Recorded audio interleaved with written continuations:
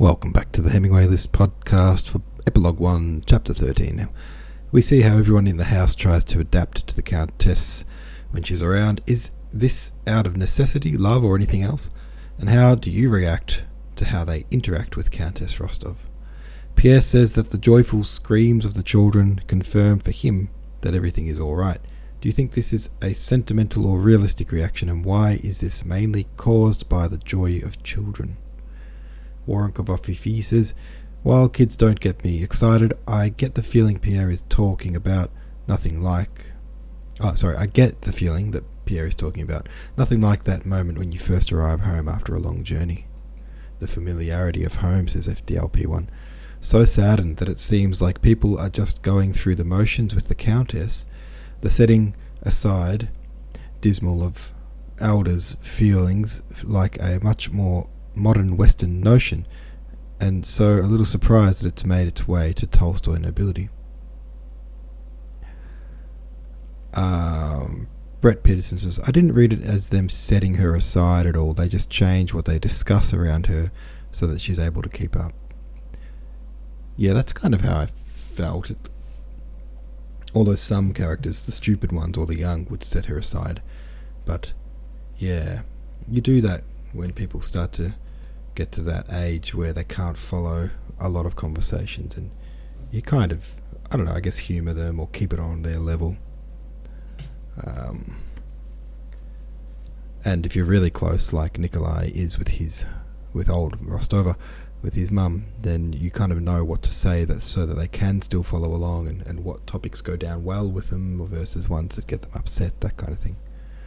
So it was cool to see him still making that effort and respecting her as an elder, I guess. Alright, Epilogue 1, Chapter 14. We ready for this? Alright, here we go.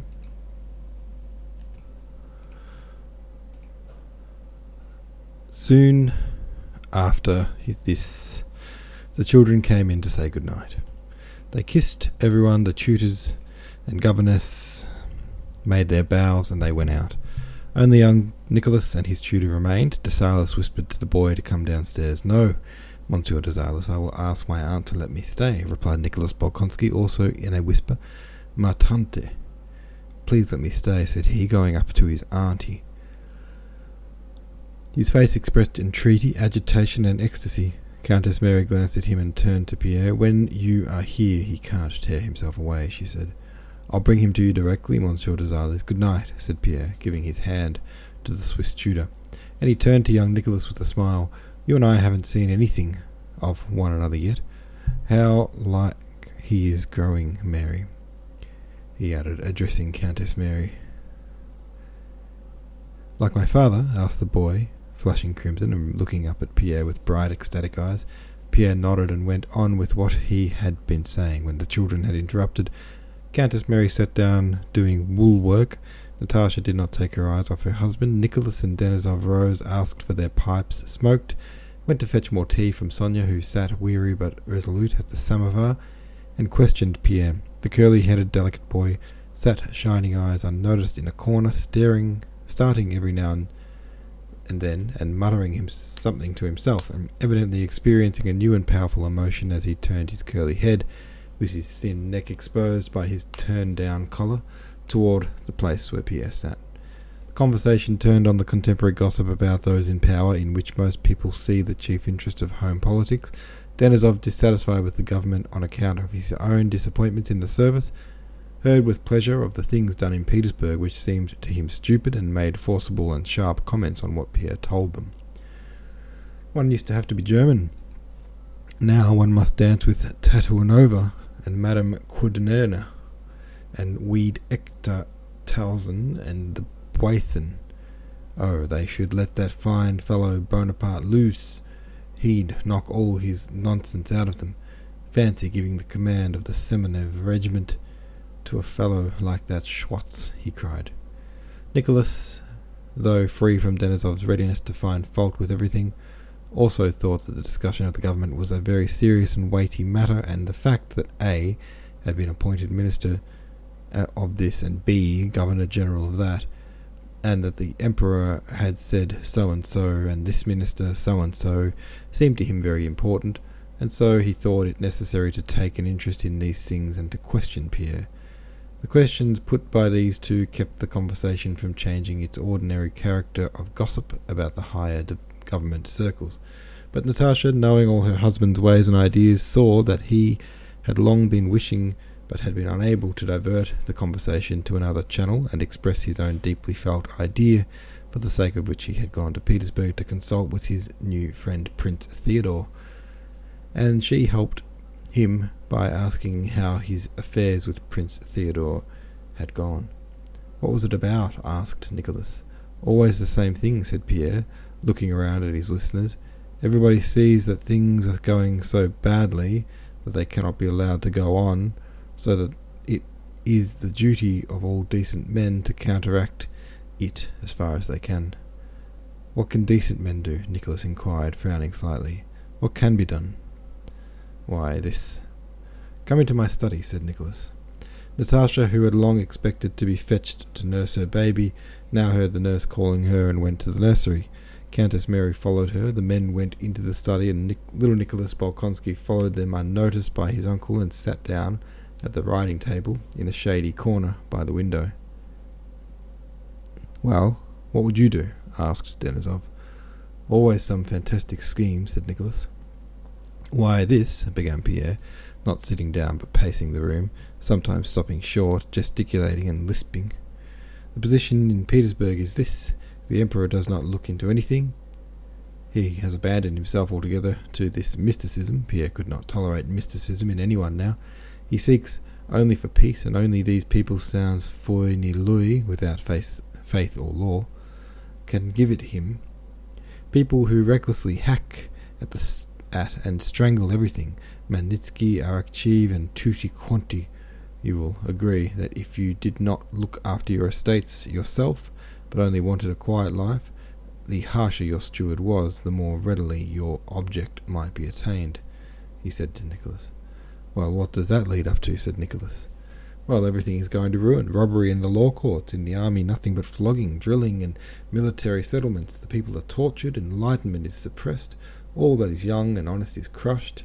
Everyone sees that this cannot go on. Everything is strained to such a degree that it will certainly break," said Pierre, as those who examine the actions of any government have always said since governments began. "I told them just one thing in Petersburg." "Told whom?" "Well, you know whom," said Pierre, with a meaning glance from under his brows. "Prince Theodore and all those. To encourage culture and philanthropy is all very well, of course. The aim is excellent, but in the present circumstances something else is needed." At that moment Nicholas noticed the presence of his nephew. His face darkened, and he went up to the boy. "Why are you here?" "Why? Let him be," said Pierre, taking Nicholas by the arm and continuing. "That is enough. I told them. Something else is needed. When you stand expecting the overstrained string to snap at any moment, when everyone is expecting the inevitable catastrophe, as many as possible must join hands as closely as they can to withstand the general calamity. Everything that is young and strong is being enticed away and depraved. One is lured by women, another by honours, a third by ambition or money, and they go over to that camp. No independent men such as you or I are left. What I say is, widen the scope of our society. Let the mot d'ordre be not virtue alone, but independence and action as well." Nicholas, who had left his nephew irritably, pushed up an armchair, sat down in it, and listened to Pierre, coughing discontentedly and frowning more and more. "But action with what aim?" he cried. "And what position will you adopt toward the government?" "Why, the position of assistants. The society need not be secret in the government, if the government allows it. Now, not merely is it not hostile to the government, but it is a society of true conservatives, a society of gentlemen in the full meaning of that word. It is only to prevent some Purchev or other from killing my children and yours, and Arakcheev from sending me off to some military settlement. We join hands only for the public welfare and the general safety. Yes, but it's a secret society, and therefore a hostile and harmful one, which can only cause harm." "Why?" Did the Tugendbund, which saved Europe — they did not then venture to suggest that Russia had saved Europe — do any harm? The Tugendbund is an alliance of virtue. It is love, mutual help. It is what Christ preached on the cross. Natasha, who had come in during the conversation, looked joyfully at her husband. It was not what he was saying that pleased her. That did not even interest her, for it seemed to her that was all extremely simple, and that she had known it for a long time. It seemed so to her because she knew that it sprang from Pierre's whole soul, but it was his animated and enthusiastic appearance that made her glad. The boy with the thin neck stretching out from the turned-down collar, whom everyone had forgotten, gazed at Pierre with even greater and more rapturous joy. Every word of Pierre's burned into his heart, and with a nervous movement of his fingers, he unconsciously broke the sealing wax and quill pens his hands came upon in his uncle's table. It is not at all what you suppose, but that is what the German Tugendbund was, and what I am proposing.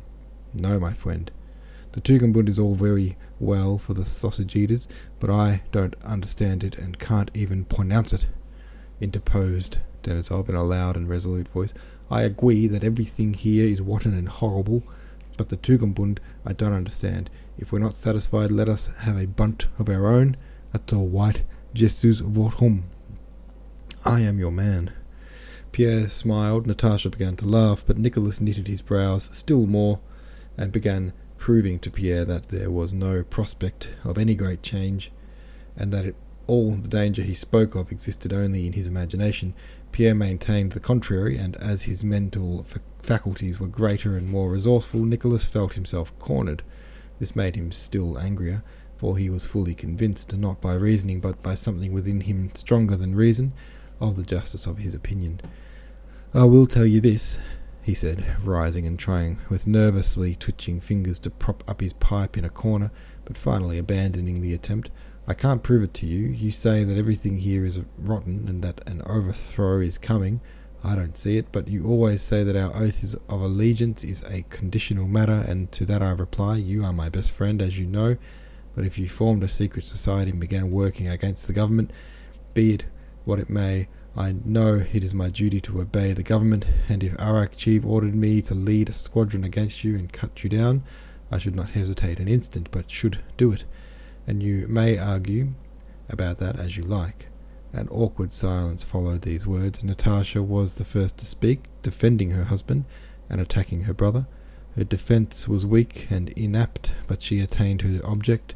The conversation was resumed, and no longer in the unpleasantly hostile tone of Nicholas's last remark. When they all got up to go in to supper, little Nicholas Bolkonsky went up to Pierre, pale and with shining, radiant eyes. Uncle Pierre, you know, if Papa were alive, would he agree with you? He asked, and Pierre suddenly realized what a special, independent, complex and powerful process of thought and feeling must have been going on in this boy during that conversation, and remembering all he had said, he regretted that the lad should have heard him. He had, however, to give him an answer. Yes, I think so, he said reluctantly, and left the study. The lad looked down and seemed now for the first time to notice what he had done to the things on the table. He flushed and went up to Nicholas. Uncle, forgive me, I did that unintentionally, he said, pointing to the broken sealing wax and pens.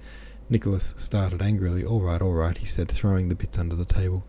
And evidently suppressing his vexation, and with difficulty he turned away from the boy. You ought not to have been here at all, he said. All right, there we go. Another chapter for you. Getting there. We're a couple of weeks off finishing the book. All right, see you tomorrow.